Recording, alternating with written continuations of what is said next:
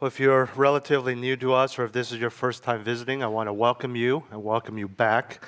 Whenever there are 5 Sundays in a calendar month, which is 3 or 4 times a year, I take questions from the congregation that are submitted in advance and give answers to those questions. At our church, we practice what is called expository preaching, which is more or less just a fancy word for verse-by-verse preaching.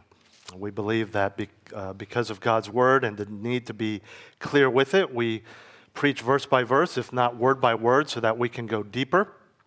However, when we do that, there may be a topic or an issue going on in your life that we may not cover for months, if not years, based on how we preach. And so these Q&As are, in a way, sort of a release valve. If you have any questions for me that maybe you can't find on your own or can't get the answer from other believers, they are submitted. This time around, I got less questions than I have in the past few Q&As, but that just gives me an opportunity to answer perhaps a little more thoroughly in the sense of giving a little more background. So let's jump in. The first question is, do you think it is problematic for Christians to go to gyms, restaurants, movie theaters, etc., after church on Sundays, since it encourages people to work on Sundays unnecessarily? I think this question is a good one. I appreciate it because it indicates a desire to observe a day for the Lord, which is on Sundays. The question then is, for those who are Christians, or I'm guessing non-Christians who have to work on Sundays, is this wrong for us to promote those types of businesses? I think it's important to understand where we get that view of Sabbath rest, to not work on Sundays or to not have anything going on Sundays, and how that is distinct from a Christian day of worship. Because the Sabbath and the Christian day of worship, let's call it Sundays or Sunday mornings, are two very different things. The Sabbath in the Scriptures never changed. It is still to be held by Jews. It was commanded for Jews, never for Christians, the Sabbath. Okay? Contrary to popular belief, the Sabbath, as we know it, was not given at creation. We will see next week or the following week that Paul appeals to creation as a way to command something that is to happen continuously. And when you go back to creation, then you have more of a precedent that goes throughout the ages. However, the Sabbath was not instituted at creation. In Genesis 2, in the creation account, the principle of rest was, and that's very important, tuck that away in your minds.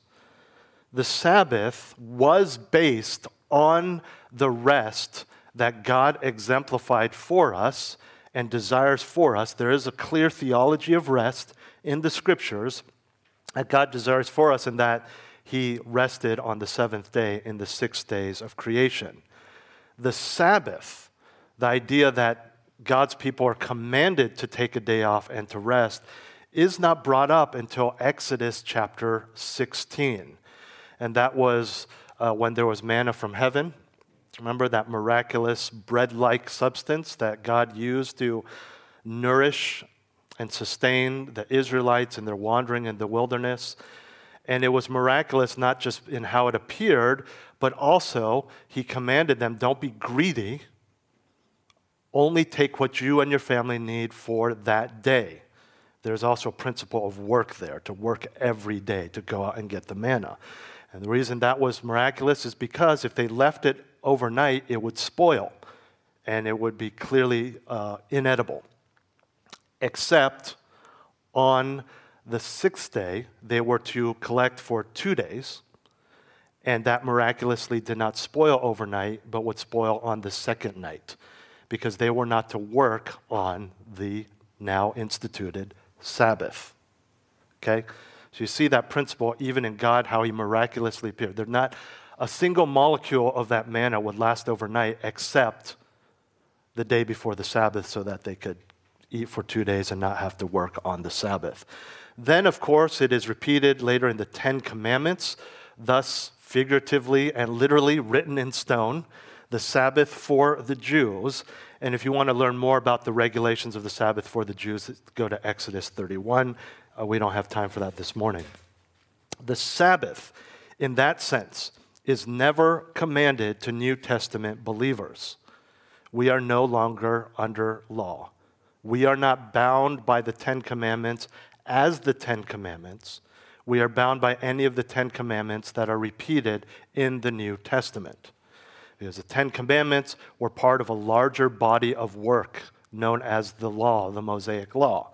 So if you're going to say we have to obey the Ten Commandments, then you have to obey all of the dietary and purification and cleanliness laws that are in the Old Testament. Okay? The Jews were not just commanded to follow those 10. Now, where is the Sabbath mentioned in the New Testament? It's actually only mentioned in narratives, in descriptions of Christians in the early church evangelizing Jews, or it is actually used in a negative sense. Let me read for you Colossians 2, 16 and 17. It says, "No one is to act as your judge in regard to food or drink, or in respect to a festival or a new moon or a Sabbath day.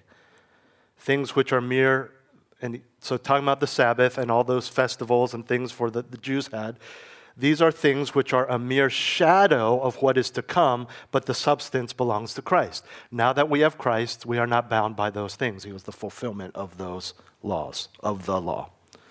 So, why do we meet on a Sunday morning then? Because a Sabbath is technically last night, last evening, Saturday evening. Really, tradition, it's the pattern of the early church. In Acts, we read that they met on the first day of the week. It's not commanded to meet on the first day of the week. We just follow the pattern. They did that in honor of the day Christ rose from the dead, which was our Sunday. Now, I mentioned this earlier. All of the Ten Commandments, of the 10 Commandments, only 9 are repeated in the New Testament and thus applicable to Christians. The one that is not repeated is honor the Sabbath. Now, when the Sabbath was given to Israel, it was not just so that they could get physical rest. That was part of it. But it was so that they would not work, so that they would set aside a complete day to celebrate their Creator and creation, because that day of rest reminded them of creation and, of course, the power and sustenance of God. In the same way, we can do that any day, and a lot of that understanding of worshiping and everything you do comes in the New Testament. We can always look back at what God has done to worship Him for His power. So the Sabbath day, as we understand it from the Old Testament, is not for us. However, there is still a principle and a theology of rest. The fact that God created our bodies to need a third, give or take, a third of the 24-hour day cycle to sleep and rejuvenate shows that. And so if we are not to hold to the Sabbath, why do we do this? Because of Hebrews 10, other passages too, the pattern of Acts, but Hebrews 10, verses 23 through 25. The literal Sabbath is not commanded for us, but assembling as believers, and especially our attitude towards that, is commanded. So turn with me to Hebrews chapter 10, verses 23 through 25, and I'll read that for you. Hebrews 10, 23 through 25.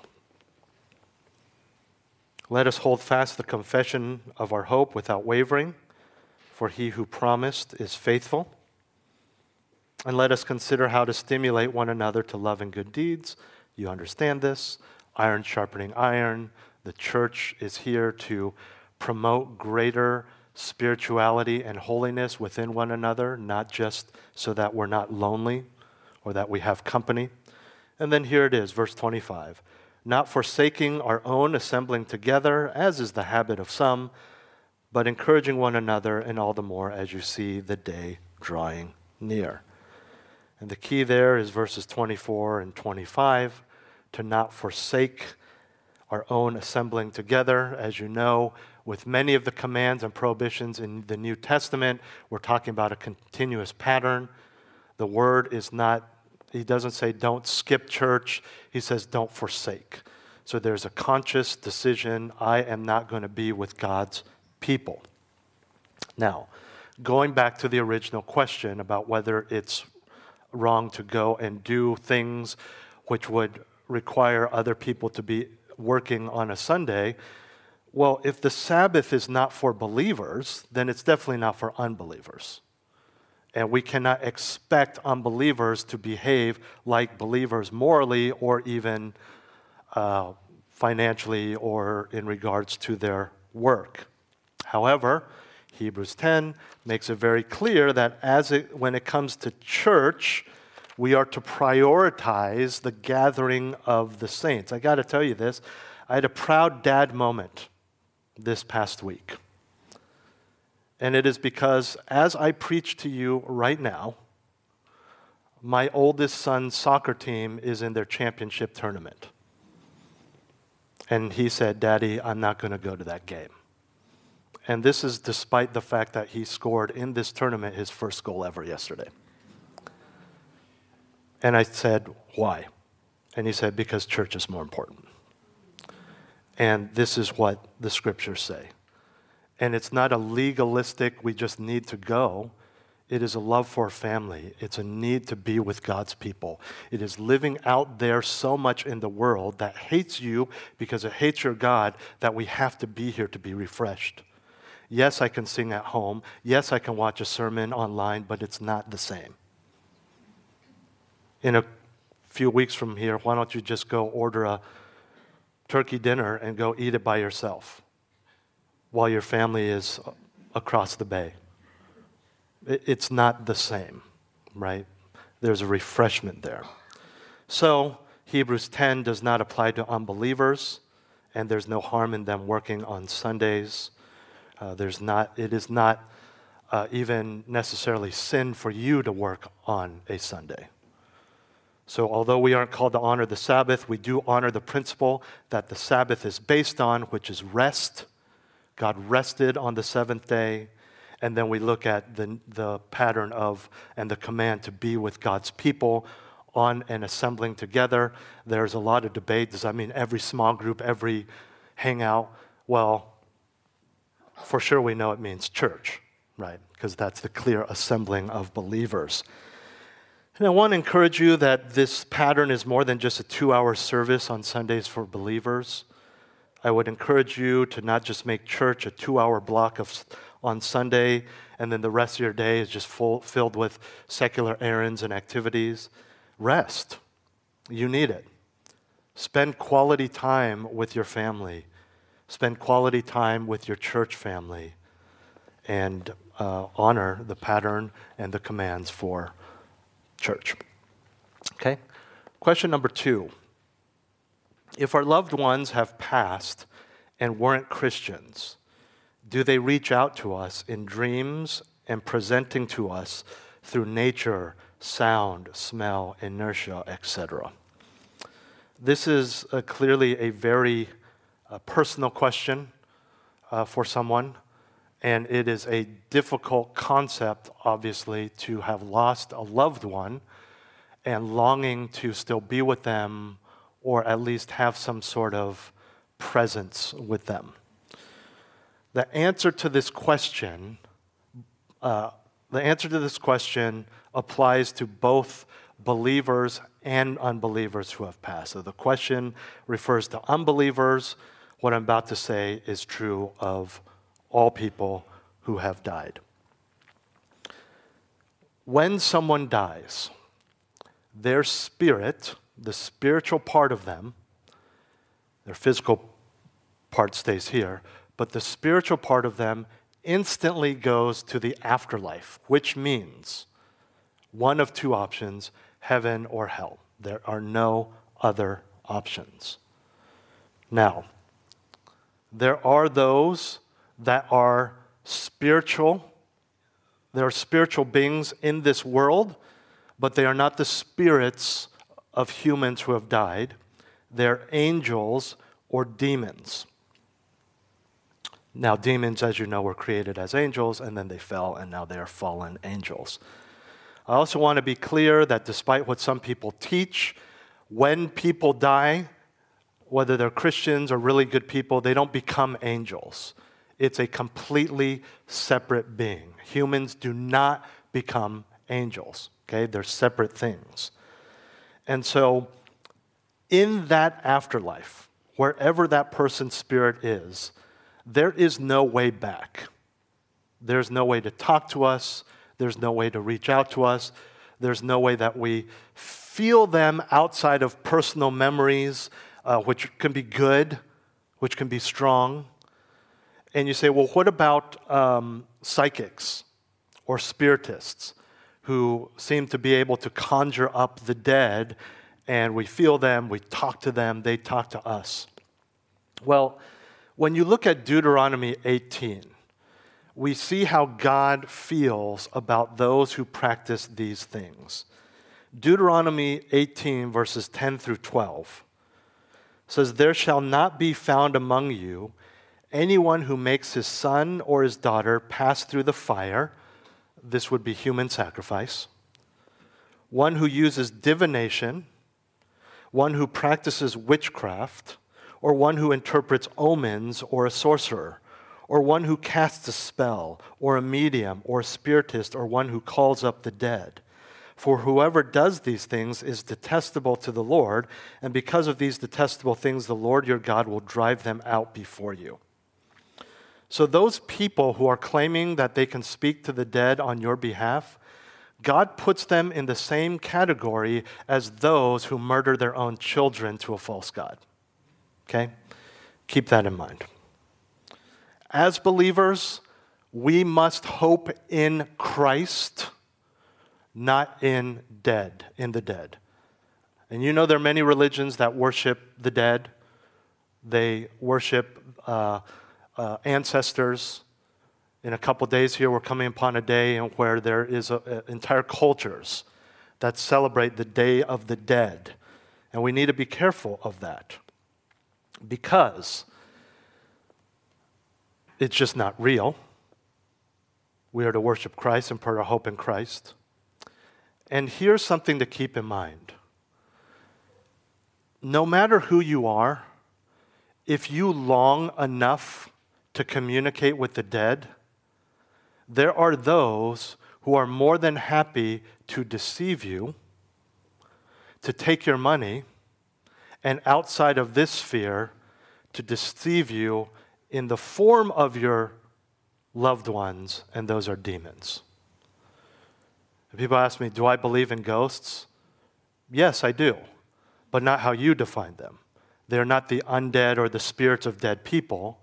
They are demons taking the form, the voices, the memories, whatever, of our loved ones to deceive us. Those are demons.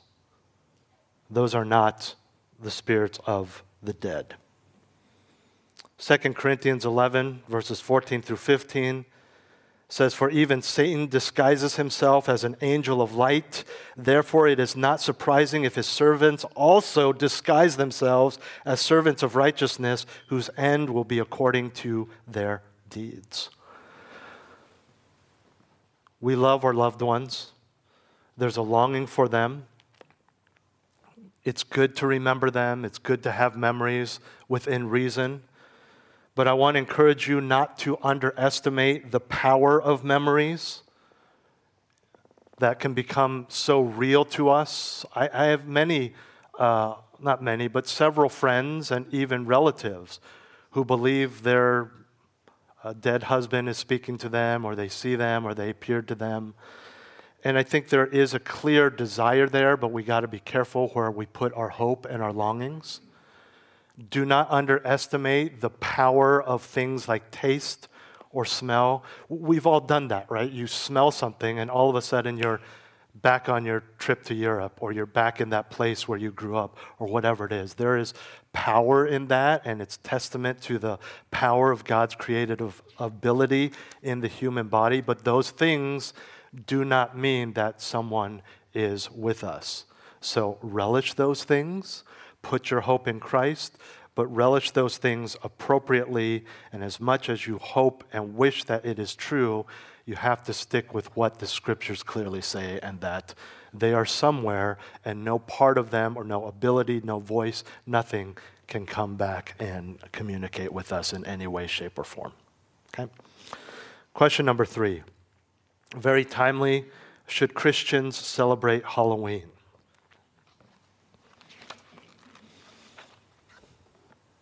I'm doing this on purpose to make you uncomfortable. Some of you have spent a lot of money on candy and costumes, and you're really hoping I don't say no. Well, question number 4. No, okay. Should Christians celebrate Halloween? Now, this is actually a big debate. There are many Christians who debate and think that themselves and other Christians should not celebrate Halloween. This is for a variety of reasons. Some because of the pagan roots of the day, and some just by looking around and seeing. Just last night, my family and I went to a house that was very decorated for Halloween, and right there, of course, prominently displayed was the number 666, things like that. And so people say we shouldn't have anything to do with that kind of thing because there's a lot of gross stuff, demonic stuff, things like that. Well, when it comes to the pagan origins of Halloween, there actually is difficulty tracing exactly what the pagan origin is. There are many different options and possibilities, and it's quite possible all of those contributed to what Halloween is today, especially here in the West. I do not believe that something having a pagan origin is necessarily a reason Christians do not celebrate something. When it comes to things with pagan origins, often the pagan aspect of it is no longer part of the event. For example, Valentine's Day, pagan origins. Yoga, pagan origins. Even the fact that your bridesmaids all wore a matching color, pagan origins. Okay? Not to mention probably half a dozen other parts of your wedding ceremony if you had a traditional American Christian wedding ceremony. All pagan. To deceive demons. That's what it was. So that the demons wouldn't know who the bride is and corrupt her on her wedding day. And so the bridesmaids actually used to always all wear the same dress as the bride. And now that's changed, but the bridesmaids all wear the same dress and not the same color. Again, still pagan origins, right? And so we need to be careful with that because pretty much everything, including many Christmas traditions that we have, pagan origins. I know believers in this church who do not celebrate Christmas because of how many pagan influences are in things like, well, just all the decorations and a lot of the symbolism, okay? To be fair, a lot of the gross, macabre, cultic traditions that led to Halloween are still seen in Halloween. The decorations, the masks. There was, I talked about there's a lot of influences that made Halloween what it is today. There's a lot of belief in ghosts and witches that in the past that contributed to it today, which is why ghosts and witches are symbolic of Halloween, right? Your kid may dress up as Pokemon, but Halloween is known that, you don't have people decorating their houses or Target or whatever with hanging Pokemon. It's hanging witches' hats and witches' cauldrons, right? And then there was a huge influence by Haitian and African voodoo beliefs, and that's where we get the black cats and the witchcraft, okay? Today, for the most part, Halloween is more of a commercialized, fun event for kids.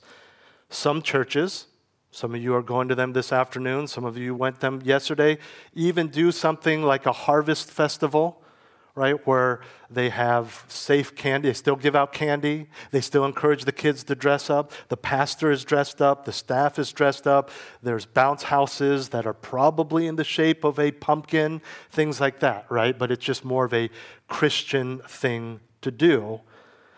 Now, there's nothing inherently evil about dressing up as a princess or a cowboy or a Pokemon.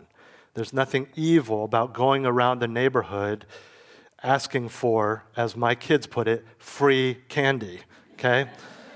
So is there anything inherently wrong with celebrating Halloween? No. Is it wrong for you to say, as a Christian, I choose not to celebrate Halloween? Absolutely nothing wrong with that either. But I want to give you some principles as you think through Halloween, whether you think it's wrong for Christians to celebrate it or whether you're all in on Halloween. Here are some principles. You're going to laugh at the first one, but it needs to be said. Number one, don't worship Satan or practice witchcraft. Okay? And I'm not just saying, you don't fall into this, right? Oh, I bought a witch's costume, now I'm practicing witchcraft. That's not what I'm talking about. Do not actively somehow extol. Remember what worship is. It's extolling something. So don't extol witchcraft, voodoo, all those things that God does not like. We need to be careful that we do not promote occultism or demons as something that is fun or cute, or let's be honest, if you look at the costumes today, sexy, right? It's sexy to dress up as a devil or something like that. We should not glorify or extol things that we would not normally condone simply because it is October 31st. Okay? The day and the commercialized practice does not give us license to do things that otherwise would harm our consciences. Number two, second principle. How you behave and dress should reflect an attitude of godliness. Halloween is a day that is, aside from the candy and the witches and things like that, it is notorious for especially high school kids to get into trouble.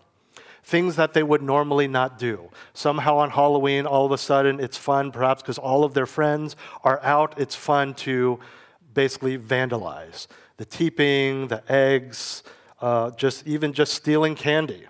I reminded my kids, not that I think they needed the reminder, actually they probably did, that when, like we do, we leave out a bowl of candy because we're out trick-or-treating and says, please take one. I told them, I said, look, even if though your friends are taking a handful, it's stealing. It's no different than going to Safeway and stealing candy. They said you can have one. Just because they didn't verbally say it doesn't mean you can take more than one. That's probably the bottom of the barrel. There's a lot of crime that happens on Halloween as well. My wife and I have found historically, since we've had kids, trick-or-treating is a great way to build relationships with our neighbors that we don't normally see. There's a few that we see all the time walking to and from school or at school, and we've built relationships with them. There's some that we've seen once or twice from a distance. And all of a sudden, they're opening a door. It's like, hey, your kids go to so-and-so school, and we chat it up and, sometimes arrange play dates or whatever, and we build relationships within the community. I'm not saying you have to do that, but that is one way that we can take Halloween as we are to take everything, even Christmas, not just for ourselves, but to build relationships for the gospel.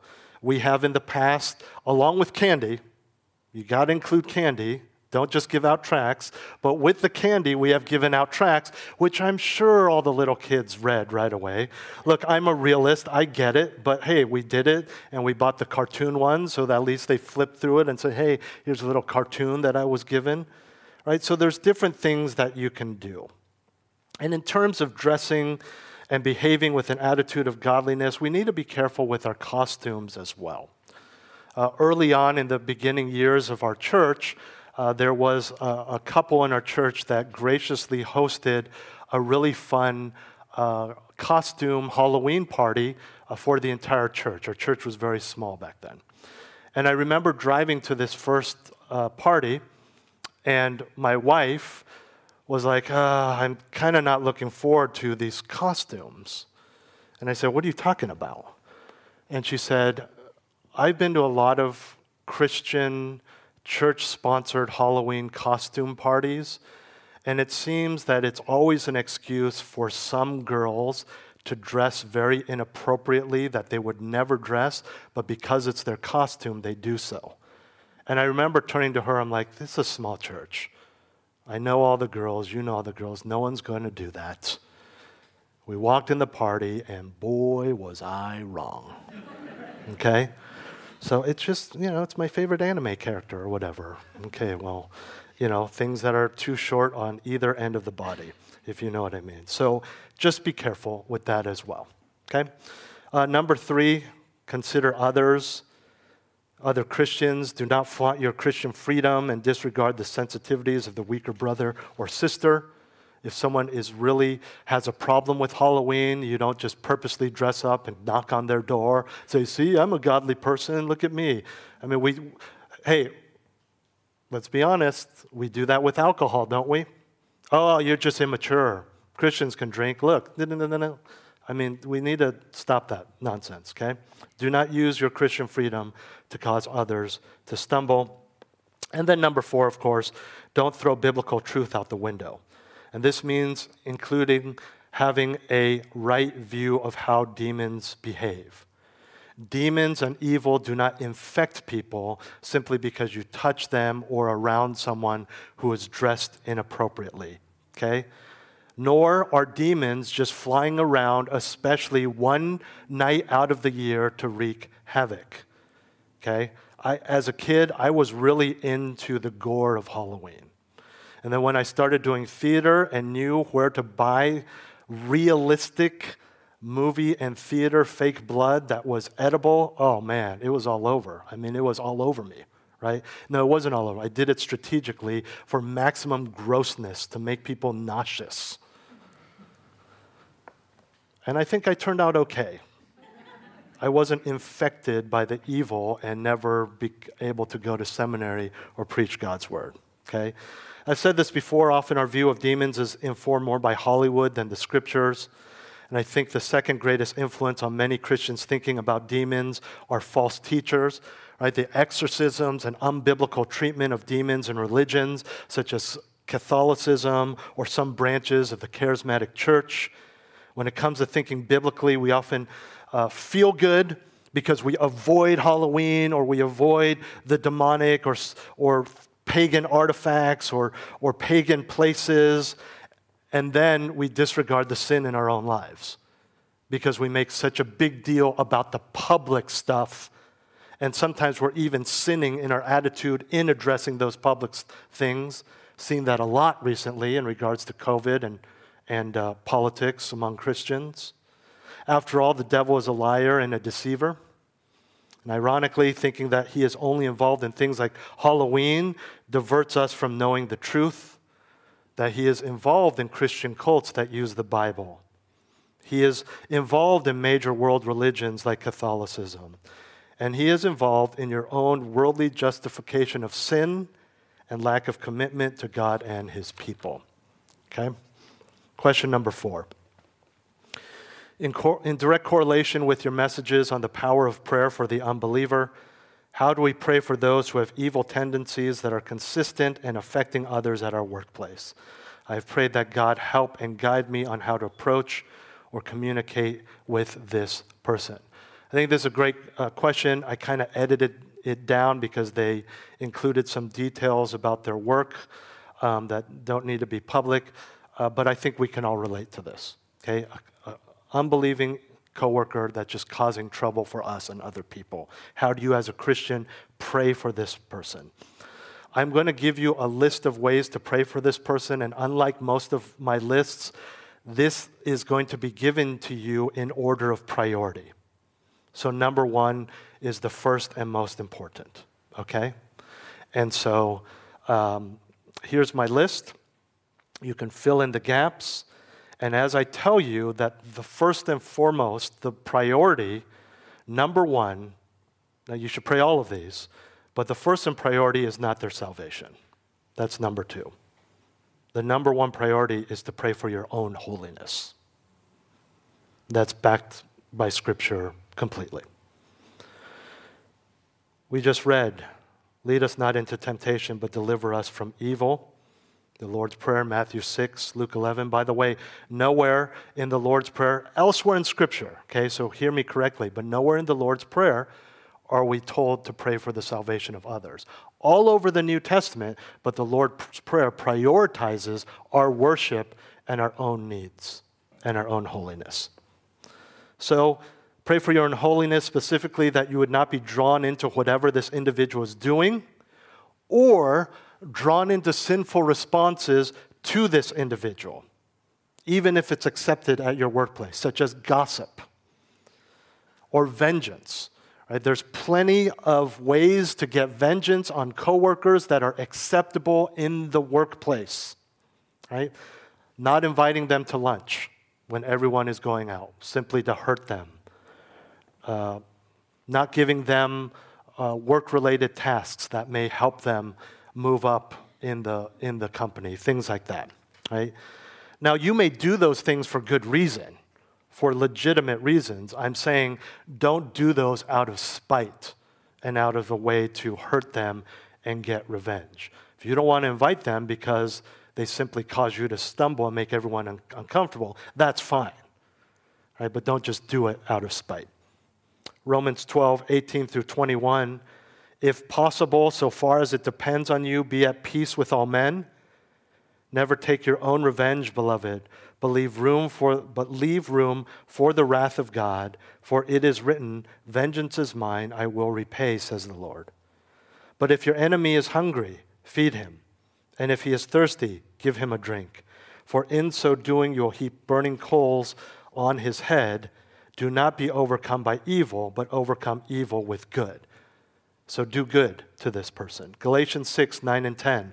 Let us not lose heart in doing good, for in due time we will reap if we do not grow weary. So then, while we have opportunity, let us do good to all people, and especially to those who are of the household of the faith. That's Galatians 6:9 and 10. And then pray that you will use the trial to grow spiritually. This is still under praying for your own holiness. James 1:2 through 4, we talked about that. Consider it all joy, my brethren, when you encounter various trials. And then it explains how the trials grow us. The second thing to pray for is to pray for their salvation. Ultimately, they're not going to change in their heart unless they're saved. We saw this in 1 Timothy 2, which was alluded to in the question. Ultimately, this is their greatest need, and the fact that they are not a Christian is why they behave this way. They need the Lord. Their morality is skewed. It's probably very selfish. It's focused on self. They want to get ahead. They want to be comfortable. They want to get their job done. Okay, so pray for their salvation. Thirdly, pray for wisdom and boldness. James 1:5 through 8. If any of you lacks wisdom, let him ask of God, who gives to all generously and without reproach, and it will be given to him. But he must ask in faith without any doubting, for the one who doubts is like the surf of the sea, driven and tossed by the wind. For that man ought not to expect that he will receive anything from the Lord, being a double-minded man, unstable in all his ways. So pray for wisdom and boldness. In what? Pray for how to bring up the gospel with truth and firmness, but grace. Pray for wisdom on how to treat them with grace. Pray for wisdom on how to not respond sinfully, how to speak to them to help the workplace. Pray for wisdom and boldness. And then number 4, pray for a solution to the situation. I think sometimes we think that we need to only focus on the spiritual, and so it almost seems wrong to pray for HR to do something, to pray for them to get fired. Those things, again, if your heart is right, are fine to pray for. Pray for a solution to the situation. Pray and ask the Lord if you are part of the solution or if you need to remove yourself. Right? Our holiness and their salvation need to be a priority. Salvation, holiness, testimony. We are salt and light. Matthew chapter 5. In the same sermon, the Sermon on the Mount, he also says, blessed are the peacemakers. Okay, so it's okay to get HR involved. It's okay to pray that they get moved to another department or they don't get the promotion, because then everyone's life's going to be horrible if they're over them, things like that. That's fine. As long as, again, we're talking about order of priority, this is the last thing in priority to pray for. Um, so, uh, yeah, we don't want to offend, but we can't refuse to do what is legitimate and expected in our workplace. All right? So those are some basic principles. Question number 5. Could you help me understand how we are to interpret and follow 1 Corinthians 11 regarding head covering? Specifically, I wonder how to handle verses 5, 10, 13, and 15 regarding the requirements of a woman. Is her hair a sufficient covering, or is even the hair to be covered, and if so, when? Let's read the whole passage, because then we read the verses that they are specifically asking about, but we also get the context which explains how to wear a head covering for women, especially in church. 1 Corinthians 11, verses 4 through 15. And I encourage you to click there or open your Bibles, because as I answer this, I'm going to be referring to specific verses without reading them again, because they're going to allow you to see the nuances and the specificities of what is happening here. 1 Corinthians 11, verses 4 through 15. Every man who has something on his head while praying or prophesying disgraces his head. But every woman who has her head uncovered while praying or prophesying disgraces her head, for she is one and the same as the woman whose head is shaved. For if a woman does not cover her head, let her also have her hair cut off. But if it is disgraceful for a woman to have her hair cut off of her head,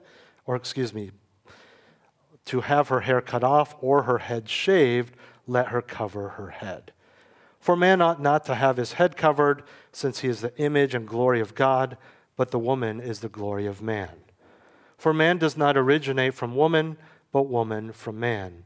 For indeed, man was not created for the woman's sake, but woman for the man's sake. Therefore, the woman ought to have a symbol of authority on her head because of the angels. However, in the Lord, neither is woman independent of man, nor is man independent of woman. For as the woman originates from the man, so also the man has his birth through the woman, and all things originate from God. Judge for yourselves. Is it proper for a woman to pray to God with her head uncovered? Does not even nature itself teach you that if a man has long hair, it is a dishonor to him, but if a woman has long hair, it is a glory to her, for her hair is given to her for a covering. Now, I'm going to touch on the verses that were asked about and give you general principles of what this means. If you want a fuller explanation of this, we do have archived on our website this passage. I believe it's 3 or 4 sermons which this passage is covered. And if I'm not mistaken, over double that, this is the exact passage our radio ministry is on right now, Grace to the Bay. But I would actually recommend you just listen to the whole sermons on our website. But it is important to know that at this time and place, not just in the church, this was the culture. The head covering was a sign that a woman was married. In fact, for a woman to go out in public without a head covering was shameful to her husband, to the degree that he could divorce her for this. So it's similar to a modern wedding ring, but not really. Because if you go out without your wedding ring because it's getting cleaned or you just forgot it, that's not legal grounds for divorce. That's not legal grounds for being murdered, as it literally is in some countries today if they don't go out with a head covering. Okay? But it's similar to wedding ring in that it is an outward symbol that you are spoken for, you are married, you are taken. Today, again, we don't really understand the severity of this, going out without a head covering, so maybe let me put it in perspective. So for a woman who was married to not wear a head covering was scandalous. It wasn't an issue if she just forgot. It was an issue of her saying, men, I'm available, even though she is married. Okay? And much more than a wedding ring, you would notice if someone was wearing a head covering or not. It would be very, very obvious. So as a single man, you would never approach a woman with a head covering and speak to her romantically, ask her for a date. In some cultures today, you don't even speak to the women with head coverings. Even this is so grossly changed in our culture, right? Single men have no problem talking to women with wedding rings on and vice versa, okay? She's spoken for. You were to treat her as if she was single would be completely out of line. And what's more, for the woman to purposely dress without a head covering would be even more atrocious because she is purposely saying, I am disconnecting myself from my husband. I am available. And you have to understand also back then, you don't have single women who are career women. They need to get married. They're looking to be married so that they don't starve to death, okay? And so all the more when just being single and getting married was a normal part of culture. There was not, oh, I'll wait. I'm going to pursue my career. I think I have the gift of singleness. It's just you had to do it because they couldn't provide for themselves, okay? So, again, people wear veils in the Middle East today for the same reasons. Now, when a woman was caught committing adultery, wearing a veil or not, the punishment, not in the church, but in the culture, was to shave her head.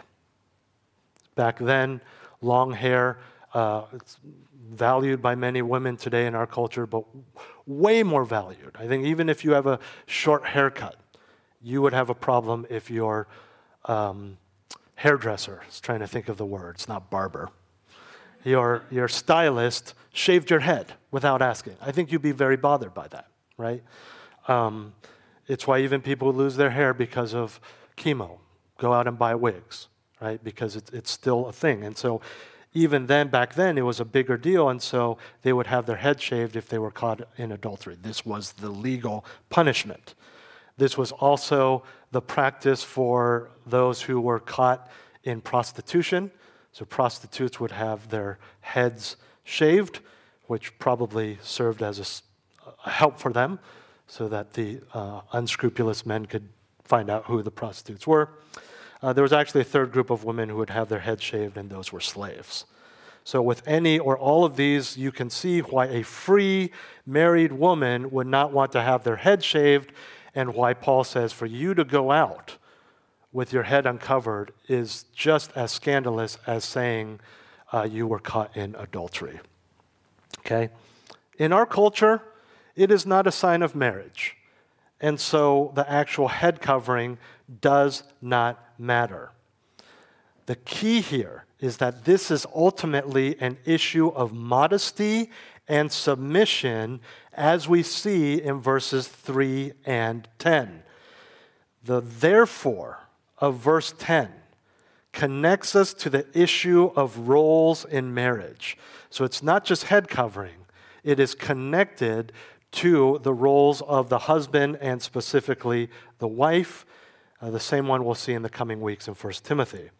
So the head covering was an external marker of respect for her husband, that she belongs to her husband, and as we saw, her husband belongs to her. It was a sign of marriage. As far as verse 15 is concerned, that was also cultural. Long hair on a man was a symbol, a sign that they were a homosexual. That is not the case today. In the ancient Corinthians culture, a man growing his hair long would convey sexual ambiguity and possible moral perversion. So we see what he's talking about there. And we see again that ultimately the issue is not long hair for the man. The issue is a blurred distinction between what is a man and what is a woman. And since a head covering was an honor for woman, then the long hair would accentuate that honor. And that's what it's talking about there for the woman's hair. Ultimately, all of this involved external cultural markers that indicated an internal recognition of the proper roles between men and women, especially husband and wife. So, when you understand that, we understand that in our culture, because Paul's using something from the culture, not the church. In our culture, there are many similar things. I've already said maybe the wedding ring, but there are people who's like, well, we're on a budget. We didn't buy wedding rings, and that's fine. It's not scandalous to do that. But how you behave, how you talk to single men, or how you talk to single women if you are married, things like that. These are all the same thing. How you talk about your husband, how you treat him at home. This is all involved in what we're talking about here. Okay? And if you recall from 1 Corinthians, Paul was just answering a lot of questions that the Corinthians had sent him. And so most likely someone had asked specifically about this, and that's why he's explaining this. Okay? That's all the questions I got. I want to take a couple minutes to share something because there's really no appropriate place to put this in a normal sermon. I want to clarify something that I've said quite often in the past and have since realized that it is not entirely true. You have heard me preach or talk about forgiveness, and we have that phrase, forgive and forget. And I almost always half-jokingly say, well, obviously it's impossible to forget unless you get amnesia or you get knocked on the head. And the thing I try to say is you can forgive and still remember, like, well, this person did this to me, but I've totally forgiven them. With that principle in mind, I actually believe that it's possible to forget the wrongs done against you. And let me explain why. Is because we forget things all the time, and people have to remind us what they're talking about. And you're like, oh yeah, you told me you did that. Because of the nature of my meetings with people tend to tell me a lot of things they have done in the past. These are grave and gross sins. Some of them have hurt people. Some of them have ruined their marriages. Some of them have estranged their children. Okay? Everything from adultery to attempted murder in this room. But God, right? Then they got saved. And it's such a big deal to them that someday we'll be in a conversation and they'll reference it without giving any explanation, and I have no idea what they're talking about. And I have to think through, and they'll literally say, like, yeah, remember when I told you when I had that former life and I stabbed the other gang member and he was in a coma. I'm like, oh yeah, I forgot about that. It's not that I don't care about those people. It's that I don't care about their past sins. Now, if you still remember how you were wrong, does that mean that you haven't forgiven? No. You could have still fully forgiven. But sometimes we remember because we dwell on it. In our minds, they are now categorized as that. So much so that in our subconscious, it's, oh, the single female who's Asian with glasses who did this to me. In our minds. And in our minds, we just think, that's the person. That's the person who had the gall to treat me like that, to say that about my kids or whatever. And of course you're not going to forget because that's who they are in your minds now. So I'm not saying to truly forgive, you have to forget. I'm just saying that I don't think it's completely true what I've said many times, that you can't forget. Because I think you can. Not forget in that when people remind you, you're still like, no, I really don't know who you are. But that they have to jog your memory because it's just, you've forgiven and have wiped the slate clean. Okay? Now, that's not to say that there aren't good reasons to remember, right? If someone is dangerous, you need to remember that they're dangerous. Not that they're now safe, but you just want to insist that they're dangerous. But if they're truly dangerous, that you want to avoid them.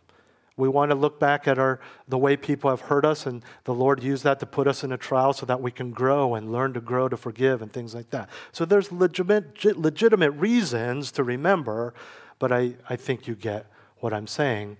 I think it is possible to forgive and forget. It's just not commanded because it may not be actually possible all the time or for every person. Okay? Feel free to continue submitting your questions. We'll get to it in a couple months from now. Let's pray. Heavenly Father, thank you so much for the desire of your people that you've given them to learn more about you, but also to learn how to take what they know about you to live out practically, whether it's a troublemaking coworker or whether it's confusion about cultural markers in the scriptures, or even desiring to honor a Sunday of rest. I thank you so much for the clarity of your word, and I pray that you continue to help us to seek your word for the answers of life and the answers about who you are and how we are to respond to that. We pray these things in Jesus' name. Amen. Well, let's stand as we close.